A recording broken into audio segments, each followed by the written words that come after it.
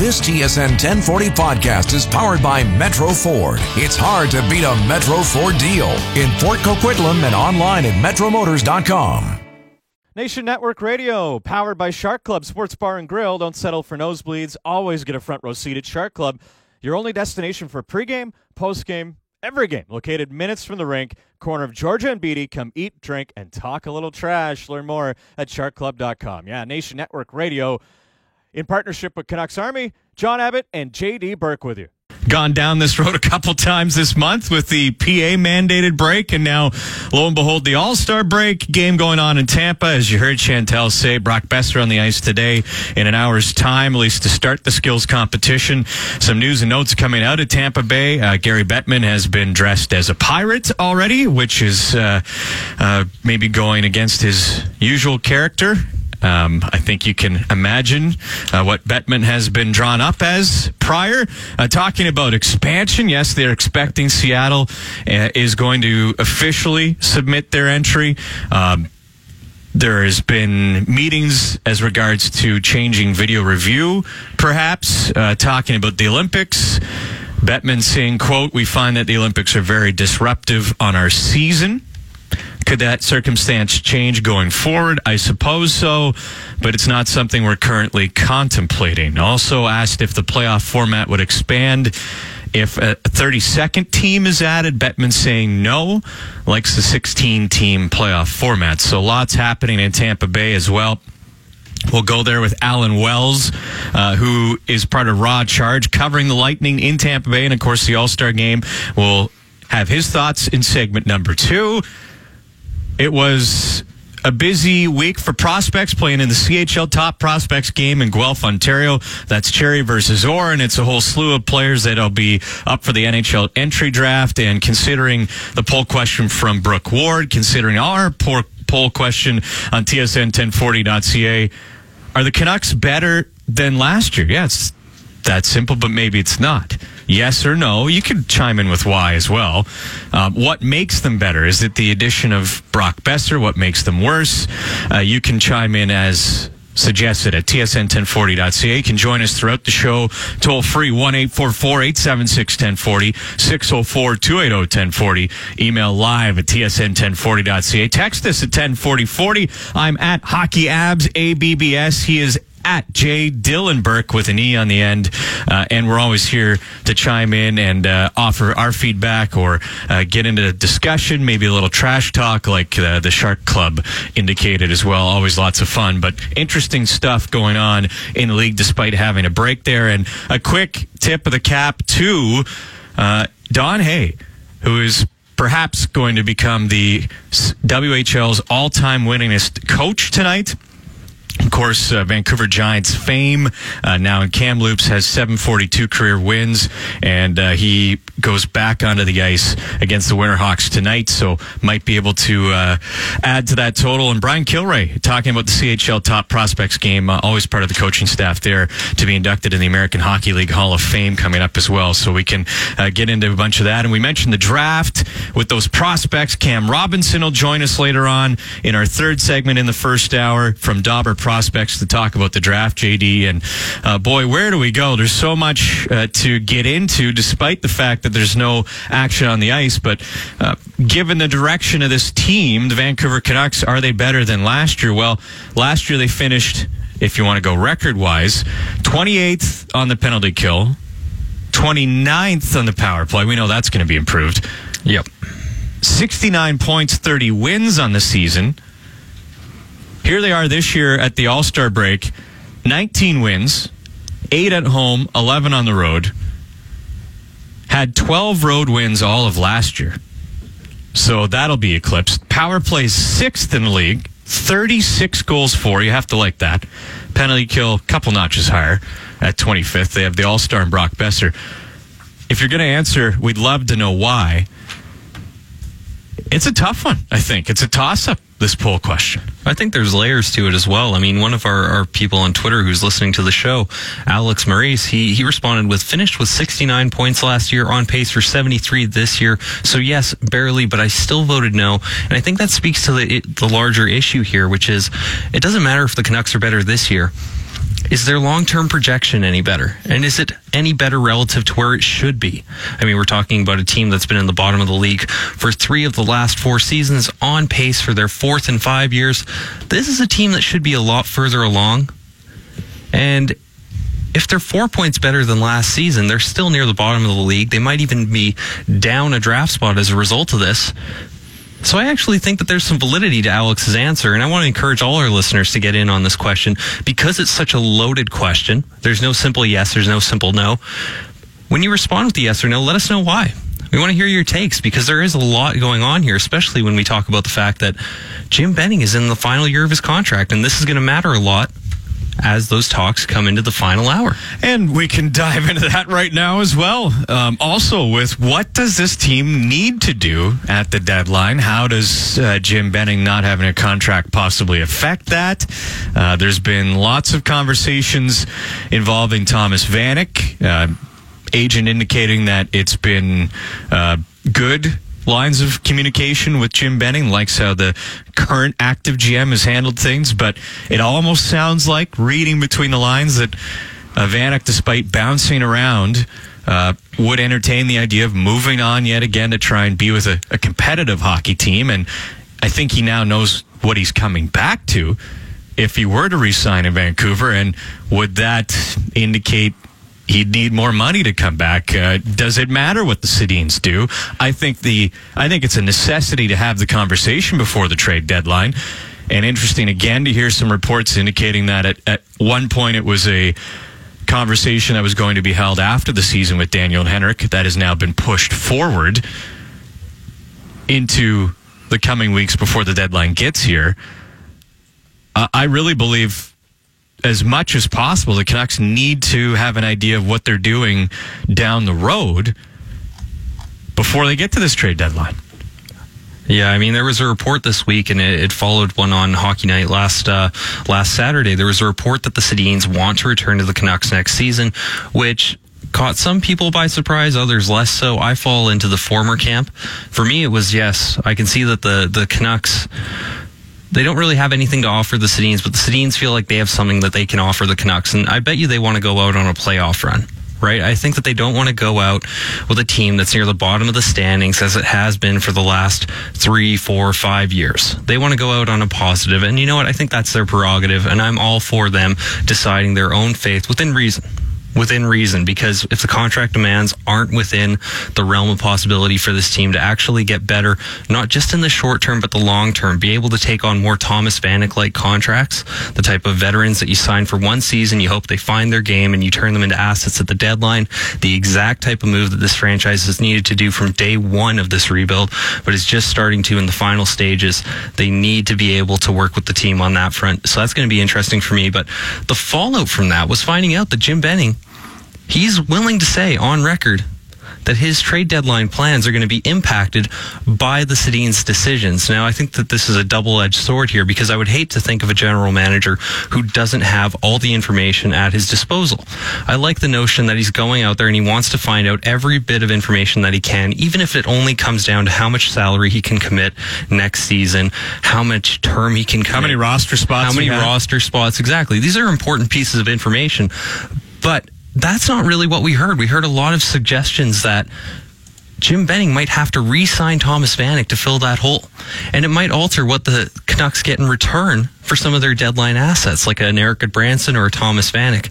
Now, that to me is the worst case scenario. And forgive me if I'm being cynical here, but based on the way these last 4 seasons have gone, I don't think it's wrong of people to really entertain the worst case scenario. It's not outlandish to suggest that. It sounds a bit out there that they might consider taking on older players for Goodbranson, older players for Vanek, re-signing Vanek. We've seen stranger things happen. Well, last year's trade deadline was a win because the team recognized that they were going to move on from Burroughs and Hansen anyway. They recognized that was the most opportune time to sell high on them for teams that are loading up and need that veteran presence, as the Senators decided, as the San Jose Sharks decided, and because of the return. Young prospects, were they wide open draft picks to choose whomever? No, but young prospects. Yeah.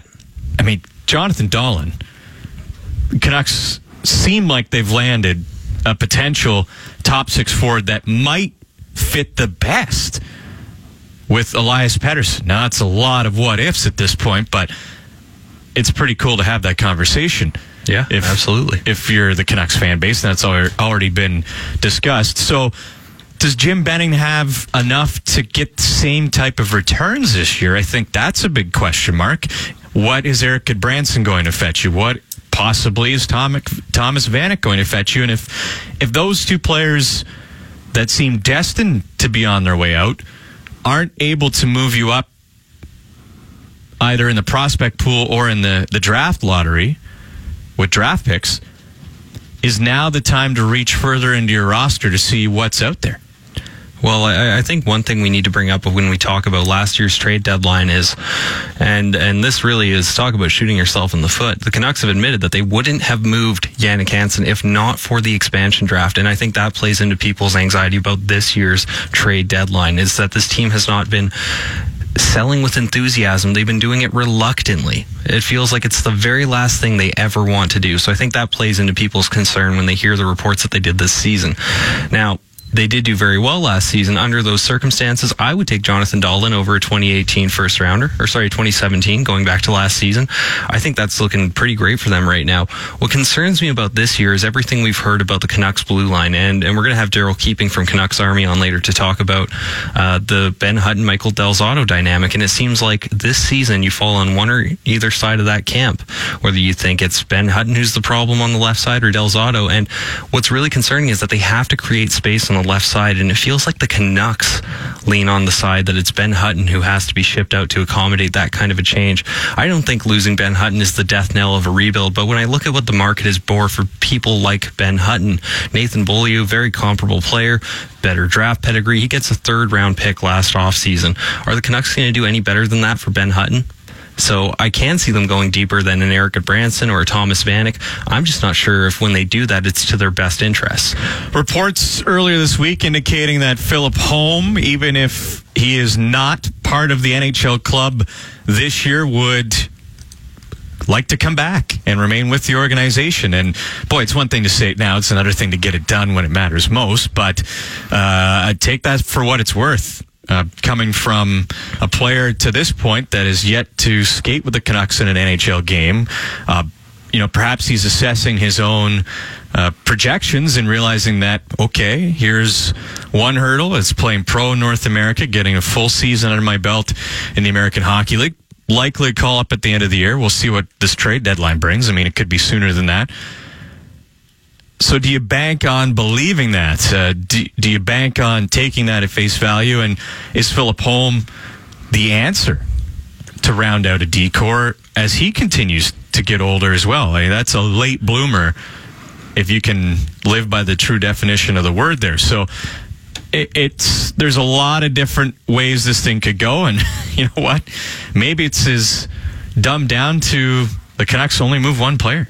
And the rest is maybe just minor tinkers, whether it's American League roster spots, keeping an eye on Utica, how you can help insulate that team as it tries to stay above the playoff bar and have some success with a guy like Thatcher Demko, which I think is also important. So it could be a lot of different things going on. It could be very minimal, but is there a dream scenario in your mind that would help the Canucks and maybe help Jim Benning?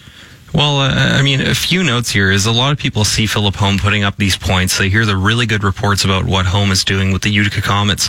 The thing to consider here is that he isn't a fresh-faced 20-year-old, a 19-year-old, somebody in his first professional season. He's been playing his whole career in the SHL. He has experience playing 25. against men. He's 25, that's right, and he's going to be turning 26, I think, by the end of the year. The point is that what he's producing offensively isn't necessarily special for somebody in his age group. It's encouraging, especially after the preseason we saw he had. And certainly there's been enough there to make you wonder, what can Philip Holm contribute to the Canucks lineup? But we have to be realistic here. I mean, we look at one of his comparables, Oscar Fantenberg went to LA, he's become like a seventh defenseman. And I think if you're the Canucks, you look at Philip Holm and you say, you know what, if this guy can be a third pair, seventh defenseman, we've won. that transaction has worked out about as well as we could ever reasonably expect. So people need to keep that in mind with Philip Holm. He is not going to round out this defense core. In terms of what the Canucks' dream scenario here is, they have got to get whatever they can for Eric Goodbranson. They have to avoid re-signing him. They have to move Thomas Vanek. I don't think they have an option not to. You look at some of the roadblocks. You got Nikolai Goldobin, can't get into the lineup right now, can't play more than 8 minutes when he is here. You got Jake Virtanen playing 9-10 minutes a night. Not only does it behoove the Canucks to trade Thomas Vanek so that they can get assets for the future, it behooves them because it gives them a chance to maximize the potential on what they currently have available to them to allow young players to grow into bigger roles. And right now I see Jake Virtanen and Nikolai Goldobin running into a wall, and that wall is a group of veterans right in front of them. Interestingly enough, it was around this time last year where the Canucks, after moving Alex Burrows and Yannick Hansen, started that progression ever so slowly to playing more of the less experienced guys on their roster and starting to find out what they had with some of their younger players in the system and on the current NHL roster. They were very close to being in a wild card spot before the break. They had an awful game against Arizona heading in, where it was one of their worst games of the years. That sounds familiar. Buffalo Sabres look no further to the game that just got played. Deja vu all over again. Well, I wonder if it is, because you could certainly make a case that for a team that's struggling, that still isn't completely healthy, if you're moving out a couple players, and we'll find out exactly how many that is, after the trade deadline, should it be the same type of line walked where you talk to the coach and more guys are getting longer looks, and you find out you're able to make decisions on players as to how things are going to turn out and how guys react to having more tutelage and more opportunity. And that's something Willie Desjardins pushed back against. You can understand the situation he was in because he knew he was coaching for his job. Different situation with Travis Green, but I wonder if it's still the same in some ways, where it's really hard to ask any coach to put yourself in that position and change things around. And so I think in a long way, in a roundabout way, that does come back to a little bit of knowing where you're at with guys like Daniel and Henrik Sedin, because if there's a good chance they return, and I tend to lean with that line of thinking, I tend to pitch my tent in that camp that they will come back. Well, you realize those two roster spots are not being opened up. So do you look elsewhere? Are you content with, having more seasoning for some guys? Are you content with having players maybe take a step in a different direction if they haven't elevated their game to this point, that, okay, it's time to change their course a little bit?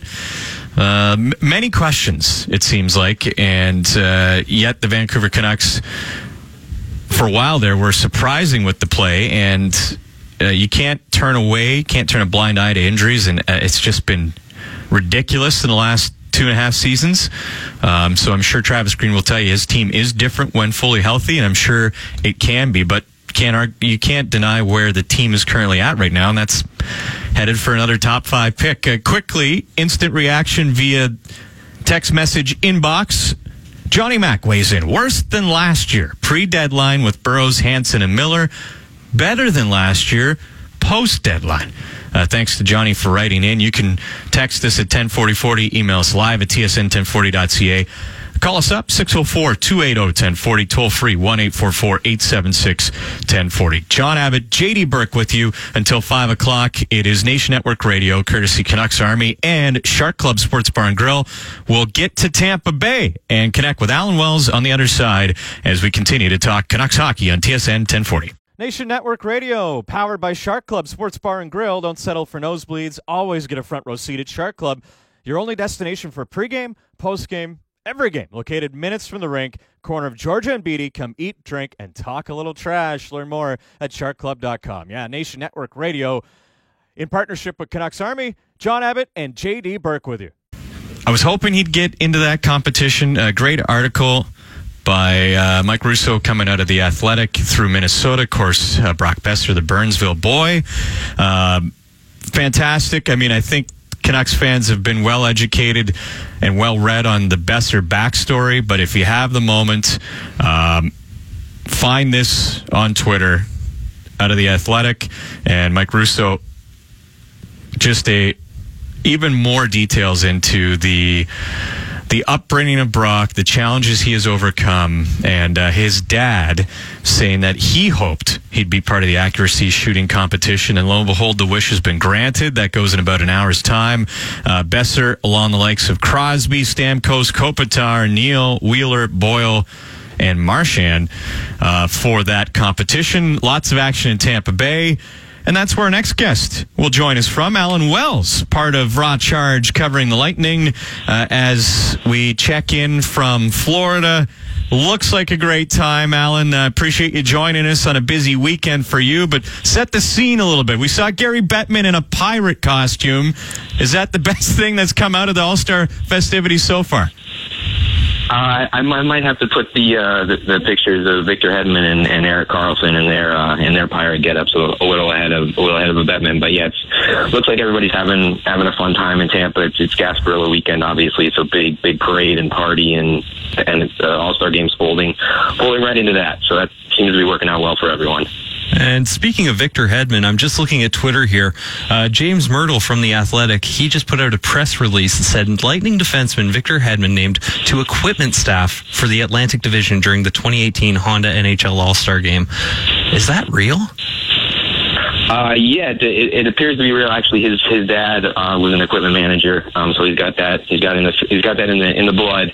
I'm sure they're just trying to find. He's such a prominent person in the community and in the team, and so I'm sure they're just finding ways to keep him involved and keep him visible for the weekend. He's such an important star for the league as a whole, and especially for the Lightning. Well, we're talking about Victor Hedman here, and again, we've got Alan Wells from Raw Charge joining us on Nation Network Radio. You can follow him at Loser Points. Talking about Victor Hedman, I'm just looking at the PHWA's mid-season awards, and they got fans involved. They got a lot of the professional hockey writers involved. Victor Hedman right now in first place for Norris Trophy voting.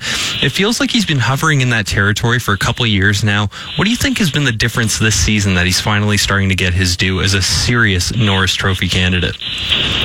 I think with those awards, a lot of the time it takes a few years to gain some momentum and gain some steam and gain some recognition around the league. I'm not even sure that this is the best year that he's had, and he's usually a second half player, so usually you see his best stuff after the All-Star break. He had a little bit of a slow start, but I think almost any season he's going to be at least in the discussion, if not in the top three, and just the way that he really carries what is, aside from him, and they also have Stroman and then the rookie Sergachev, who's played really well. But after that, it starts to get a little sketchy, especially on the right hand side with his former partner Stroman having to kind of pair with Sergachev this year to make sure that he stays on the right track with his development. So he's been carrying a little bit of a weaker partner in Jake Dotchin and still putting up really good results. So it's nice to have that guy that you can kind of put there and play anyone with him and know that things are going to go well. Well, you brought up Michael Sergachev, and that's somebody who, based on a source I have, said the Canucks had him second, right behind Olli Juolevi on their defensive depth chart for that draft. I don't mean to pain Canucks fans here, but what can you tell us about his progression? Because he's somebody who this market has been following relatively closely, just given the kind of speculation that went into that draft year. How has he fared in Tampa Bay? A couple healthy scratches lately, but overall a good season?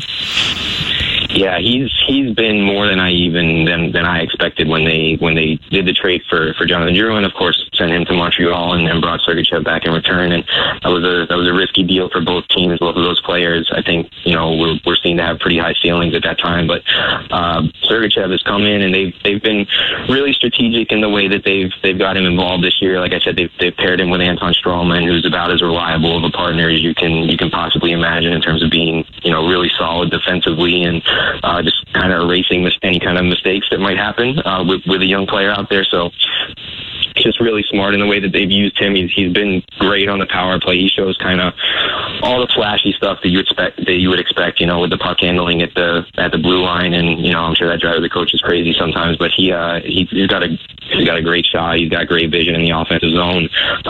There's a ton of potential there, and I'm excited to see how that develops over the next couple of years. And I can understand from a Canucks perspective, sort of when you compare where he and Ulevy are at this point, it seems like maybe there's a little bit of a gap there, so that might be a pain point going forward. Alan Wells joins us from Raw Charge in Tampa Bay, home of the All Star Weekend and plenty of festivities. Canucks will see the Lightning twice very soon after the break, 3rd and 8th of February. And of course, John Cooper from Prince George, BC, is always a welcomed sight in these parts, and a lot of friends and family in the area. I couldn't believe how much flack he was taking last year, particularly, Alan, given the injuries even in the last 2 years. I don't have to remind you of the playoff performances and then losing, whether it was a goaltender or your star player and Steven Stamkos. Were you always a believer that Cooper was the guy to help this team? Here they are first in the Atlantic and maybe the favorites again this year. Or was there some doubt there? I think last year it shook the confidence a little bit. I think, from my perspective, I definitely was not ready to move on from him and wanted to see him have a full season with healthy players and at least, see how things went this year. But I think some of the concern last year, if you were going to be on the negative side was that, they had all the injuries, and there were definitely plenty of reasons for the team to struggle. But I think some folks were maybe looking for some adjustments, especially in the way they utilized players on the blue line. They had some rough results back there for a long time, almost well into January and February, and would have liked to see some adjustments earlier. But I think the way the team has bounced back this year has, whatever concerns existed or have been silenced pretty emphatically for now. Yeah, I'm just looking at the PHWA midseason awards here, and it's just littered with Tampa Bay Lightning. And, of course, right near the top of that list, you've got John Cooper, second to only Gerard Gallant for the Jack Adams Award. But somebody who we might not have expected to see in consideration, again, a little bit like Hedman, Andrei Vasilevsky. I mean, the torch has been passed. He is running away with the Vezina Trophy voting. How has Vasilevsky adjusted to being the starter this year and getting the job and being able to run with it? That's another guy a young guy who got asked to do a lot more this year and is just, again, exceeding expectations. I mean, he obviously has the talent and the ability. I think anybody who watches goalies and that has been saying that for years. Just the athleticism, the flexibility, and then also, really solid positionally and sees the puck really well and seems to have the right mentality, as well to play that position. And it just really kind of all coming together for him. He had one little rough stretch there a few games ago, but he bounced back and had two really solid games before the break. So, it's huge when you can add that element to a team that already has a ton of offensive firepower and is going to shoot a high percentage, and they're going to finish their chances, and then you put somebody in the net who can take away chances from the other team when they should have goals, and that's a pretty solid formula for winning hockey games. Yeah, and it seems to be working for the Lightning right now, first in the NHL. Now, one thing that strikes me about the off-ice product with the Tampa Bay Lightning is every time I watch them, and they're a lot of fun to watch this year, I recommend it to anybody who's a fan of the sport as much as they are the Canucks, catch some Tampa Bay Lightning games. But you notice that the seats are always packed, and it looks like they're having a blast with the All-Star Game weekend. Tampa Bay, a relatively new market. What has worked so well for getting fans involved with the Tampa Bay Lightning, and especially on the heels of commentary from Gary Bettman in Tampa Bay about the possibility of Seattle getting an NHL expansion team in the following seasons? So, I think, we could have had the exact opposite conversation about 7 or 8 years ago in terms of how the franchise was struggling and things like that. So I think it really comes down to ownership. You mentioned James Murrell earlier. He had a piece in The Athletic, I think, yesterday about Jeff Vinnick and what he's meant since he purchased the team and really just invested the right way, brought in the right people to run the team. And it's the first step is always creating a competitive on-ice product. I mean, no matter what you do off the ice, you have to have a competitive on-ice product, and they did that. And then they've just been so smart about the way they engage with the community, and they have a ton of different charitable organizations, and Vinnick makes a ton of different donations throughout the community. And then they also do a lot of stuff where they send folks from the organization out to local schools and do hockey clinics and get sticks in the hands of kids who maybe didn't even know the game existed until the Lightning came to visit their school. And they do that not just in the Tampa Bay area, but in the surrounding counties. And they've just done a really solid job of just building up a fan base. And they've also probably benefited from having a couple other sports teams in the area, namely the Rays and the Bucks, who don't do a great job of engaging with the community and seem a little distant at times. So they've just embraced it and not asked for a lot in return, and put together a good product, and all that stuff results in filling the rink every night. Alan, a real pleasure to check in with you today, particularly on the busy weekend that is All Star Weekend. So go enjoy yourself for the next 2 days, but also all season. What a fun team to cover there in Tampa, and appreciate your time today. Absolutely. Appreciate you guys having me.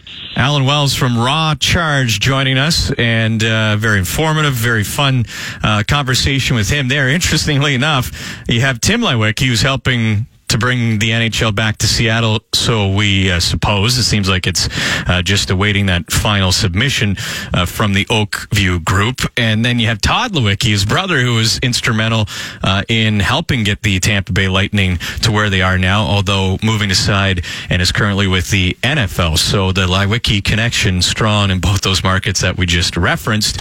We have Cam Robinson coming up on the other side to dive into the upcoming NHL entry draft and maybe where the Canucks can position themselves, what names to be aware of. It is Nation Network Radio in partnership with Shark Club Sports Bar and Grill, continuing on TSN 1040. Nation Network Radio, powered by Shark Club Sports Bar and Grill. Don't settle for nosebleeds. Always get a front row seat at Shark Club, your only destination for pregame, postgame, every game. Located minutes from the rink, corner of Georgia and Beatty. Come eat, drink, and talk a little trash. Learn more at sharkclub.com. Yeah, Nation Network Radio in partnership with Canucks Army. Jon Abbott and J.D. Burke with you. A draft dream for the Vancouver Canucks with what Brock is putting up. My goodness, leading the team in goals with 24, points with 43. Hard to believe that so many others passed on him. And to find out who the Canucks shouldn't pass on, in 2018, we're joined by Cam Robinson at Crazy Joe Davola 3, better known from Dauber Prospects, who recently put out their draft rankings. We'll compare a little bit with TSN Bob McKenzie as well, who has his out. You can find it at tsn.ca, but that's where we go to next. Cam, thanks for being with us. Yeah, thanks all for having me on, guys. The consensus number one is, I believe, undebatable, and probably not much point in talking about Rasmus Dahlin because he is exceptional and is there for good reason. But number two is interesting, and JD and I were reading over the list, comparing yours to from Dauber Prospects to the likes of Bob McKenzie. McKenzie has Andrei Svechnikov out of Russia playing with Barrie at number 2. You have Filip Zadina out of the Czech Republic playing with Halifax as number 2. What brings Zadina into that coveted second position? Well, I'll be honest, that's as close to a 2A, 2B situation as it's going to come for me. I flip-flopped many times leading up to publishing this most recent rankings, but the way Zadina played at the World Juniors, was a step above. Svechnikov didn't get the opportunities with Team Russia. They favor 19-year-olds heavily, where Zadina got to play all the important minutes for his Czech squad. But still, what he did was really impressive, and what he's been doing for Halifax all season in the queue has been tremendous. The top prospects game just a couple nights ago, he once again shone brighter than Svechnikov there for the second major scouting event. So I think he's earned that number 2 spot for him. But to be quite frank, I think number 2 is wide open right now, and there's several players that could make a push for it. You know what? I was just looking at the top prospects game this morning. I was a couple days behind. Just work kind of kept me from watching that. But I got to say, I was watching that and I couldn't believe how good Zadina looked. But also Andrei Svechnikov. One of the things I love about his game is that he doesn't give up on a play. If he has a scoring chance, he misses the net, he's going to be the first person on that puck setting up his teammate. But you know what? I'm starting to think that Zadina at 2 isn't as disagreeable as it might have seemed a month or 2 ago. Now, one other player that caught my eye on your draft rankings was Quinn Hughes, and I've written about him for The Athletic. I've followed him since last year at the National Team Development Program. What can you tell our listeners about Quinn Hughes, who might fit the bill as a power play quarterback that the Canucks could be looking at if they're drafting in the 5 to 7 range? Yeah, he's an undersized defender. He's a left shot guy, about 5'9", 170 pounds. For my money, he's the best skater in the entire draft. He's basically a one-man breakout machine. So he can get the puck behind his net or in the corner, and he can just fly out of the zone and create separation through the neutral zone and force defenders to back up and gain entry into the offensive end on even strength or on the power play. He just makes that happen, and he draws people. Either they close up on him and then someone else is open, or he just blows right by him. So his speed is tremendous. What he's doing, he's playing in the NCAA this year. It's draft eligible because he's a 99 birth date, so he's a little bit older for this class, but he's doing very, very well. He did great at the program, like you said, last year. His role kind of went up and down at the World Juniors. He started out playing a ton of minutes, and then as the medal rounds came along, he had his ice cut a little bit after a few mistakes, which is natural for a young player. But then he saw some more ice in as the tournament wore on towards the end too. So I really like Quinn Hughes, and I've got him number 4. Him and Adam Boquist at 4 or 5, I think are very interchangeable at that spot too. And with Boquist being a right shot defender, that might appeal to the Canucks a little more. But either would be terrific power play quarterbacks for them down the road. Cam, that's where I was going next, and fortunately had a front row seat at the World Juniors and couldn't agree more with you on Quinn Hughes. Just glued to the edge of the booth when he was out there, because as much like Rasmus Dahlin, he just has so many different tools. You don't know what he's going to do from shift to shift, and I really like Zadina as well, so appreciate your feedback there as to why he might be number 2. But what can you tell us about Boquist that may intrigue the Canucks, assuming they do pick within the top 5 or at 5 again? Yeah, so another guy, great skater. He has terrific vision. He's got quick puck skills, so soft hands, a heavy shot. He loves to fire the puck. I'd like to see him hit the net a little bit more if I'm nitpicking, but it's great, quite honest. He gets his shot through, so just finding the net will be something he can continue to work on. He's a guy who was just a month away from being eligible for the 2019 draft, so he's quite young, the opposite of Hughes, basically. So he's showing a lot of progression early, so you can kind of see that developmental arc. He could be a player that has a huge ceiling. Might be a little bit longer of a wait because he's a younger guy, also a little bit undersized, 5'11", 170, 175 pounds. He's kind of been stuck in Sweden this year, so he was too good for the under 20 circuit, putting up big numbers, getting too few minutes in the Swedish Hockey League. And so now he's in the Allsvenskan, the same league as Jonathan Dahlin there, and he's doing quite well. He's not putting up a ton of points. I believe he's just got a couple of assists in 7 games, but he's getting that 17, 18 minutes a night. He's starting to look more comfortable in the pro level. He'll get his feet wet. I assume he'll play in the SHL next season and play a major role for Team Sweden at the World Juniors as well. I really like Adam Boquist. I know a lot of people have him even higher, pushing for that 2 spot, and that wouldn't surprise me either, but his season's kind of been tough because he's moved around so much that he hasn't really got too comfortable. So I'm hoping that with the Allsvenskan here, he's going to get his footing underneath him. Nation Network Radio, speaking with Cam Robinson at Crazy Joe Davola from Dauber Prospects. I hate to keep just moving up your list here, but Brady Tkachuk is somebody who's going to be of interest to the Canucks as they go into this draft, especially again if the lottery pushes them to the 5, 6, 7 range. There's a lot of regret in this city that they passed up on his brother Matthew. Is there going to be that? I haven't heard that before. Funny. Yeah. You know what? I'm not one of those people. Frankly, I like you, Levy. I like the pick at the time. What can you tell us about Brady Tkachuk? And is he somebody who could really help advance the Canucks rebuild with this abrasive pro style game? He could, yeah, absolutely. And I keep harping on birth dates here, but he's another guy. He's a very old player for this crop. So he was 1 day away from being eligible for last year's class. So he's the elder statesman of the 2018 crop. But you're right. He plays in a abrasive style game. He's got good hands. He's a great finisher. I don't see him as a center, even though he plays some down the middle. I see him as a winger, and he kind of needs another guy to get the puck to him. So he would be a terrific add to the Canucks. They're fairly deep on the wing position, but on the left side, he could help out for sure. I think there's probably some better options depending on where they land. But I like Tkachuk. I'm not as high on him as some people. I know there's others that consider him right in the mix with Zadina and Svechnikov, and I'm not one of those guys. But I think he would bring an element that the Canucks don't really have in their pipeline, so he wouldn't be a terrible pick. I'm like you, though, JD. I wasn't mad about that pick, them passing over Matthew Tkachuk at the time, and I'm still not too upset about it. Yeah, I'm right there with you. I think Olli Juolevi's going to be a player, and his performance at the World Juniors was just exceptional. I thought he looked better than Miro Heiskanen. There's been a lot of comparisons between those two just because of where they were drafted, where they come from, both finished defensemen. One last quick note here. I'm going to ask you a little bit about a Canucks prospect, and I've noticed that you've been tweeting out these Adam Gaudette stat lines, and they are just gaudy. He's back at the top of NCAA in scoring. What can you tell us about his game? I mean, there's this narrative right now that every system has an Adam Gaudette, and perhaps there's some truth to that, but not every system could find him in the 5th round. What can Canucks fans expect from the leading NCAA scorer as he eventually hopes to make that jump to the NHL? Yeah, they can expect an honest player. So he plays a nice two-way game. He's a north-south player with great speed. He's got a heavy shot, and he can get it off quickly. I have heard that narrative as well that, most teams have a Gaudette-style prospect in their pipeline, but I'm not sure if that's true. He's probably the biggest jumper from his draft class. The Canucks pulling him out of the 5th round. He wasn't pegged to be this player at all, obviously, going in the mid-late rounds there. And he even started out with Northeastern as a freshman, kind of looking like he was going to be a bottom 6 player at best. Something happened about halfway through his freshman season where his offense just exploded, and he's never looked back. He's shooting the puck a little bit less than last year, just by a hair, but he's a volume shooter. He's great on the PK. He has some shorthanded goals there too. He's a clutch player. So he scored a tying goal there with less than a minute to play last night to send the game to overtime. He comes up big when it's needed. He's got several game-winning goals.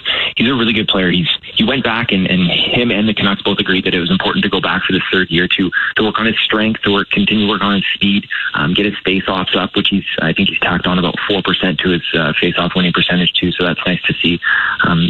If he'd asked me a year ago, even though he had a big season last year, I'd still probably say he's likely a 3rd-line center.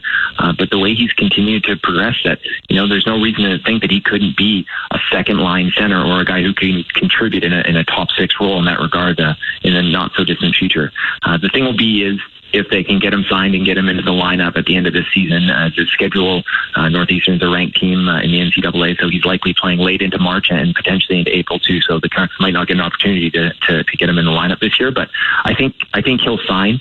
I've always felt that way, that he'll sign at the end of this year, and then he'll probably start on the team in a 4th-line center role next year if everything falls right.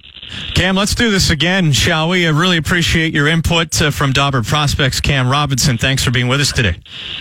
Yeah, I appreciate it. Thanks, guys. Cam Robinson on Nation Network Radio, presentation of Shark Club Sports Bar and Grill. We'll find out reaction from you on the poll question.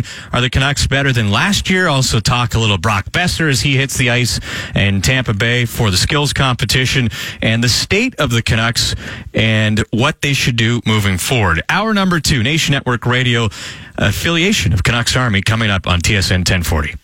This TSN 1040 podcast is powered by Metro Ford. It's hard to beat a Metro Ford deal in Fort Coquitlam and online at metromotors.com.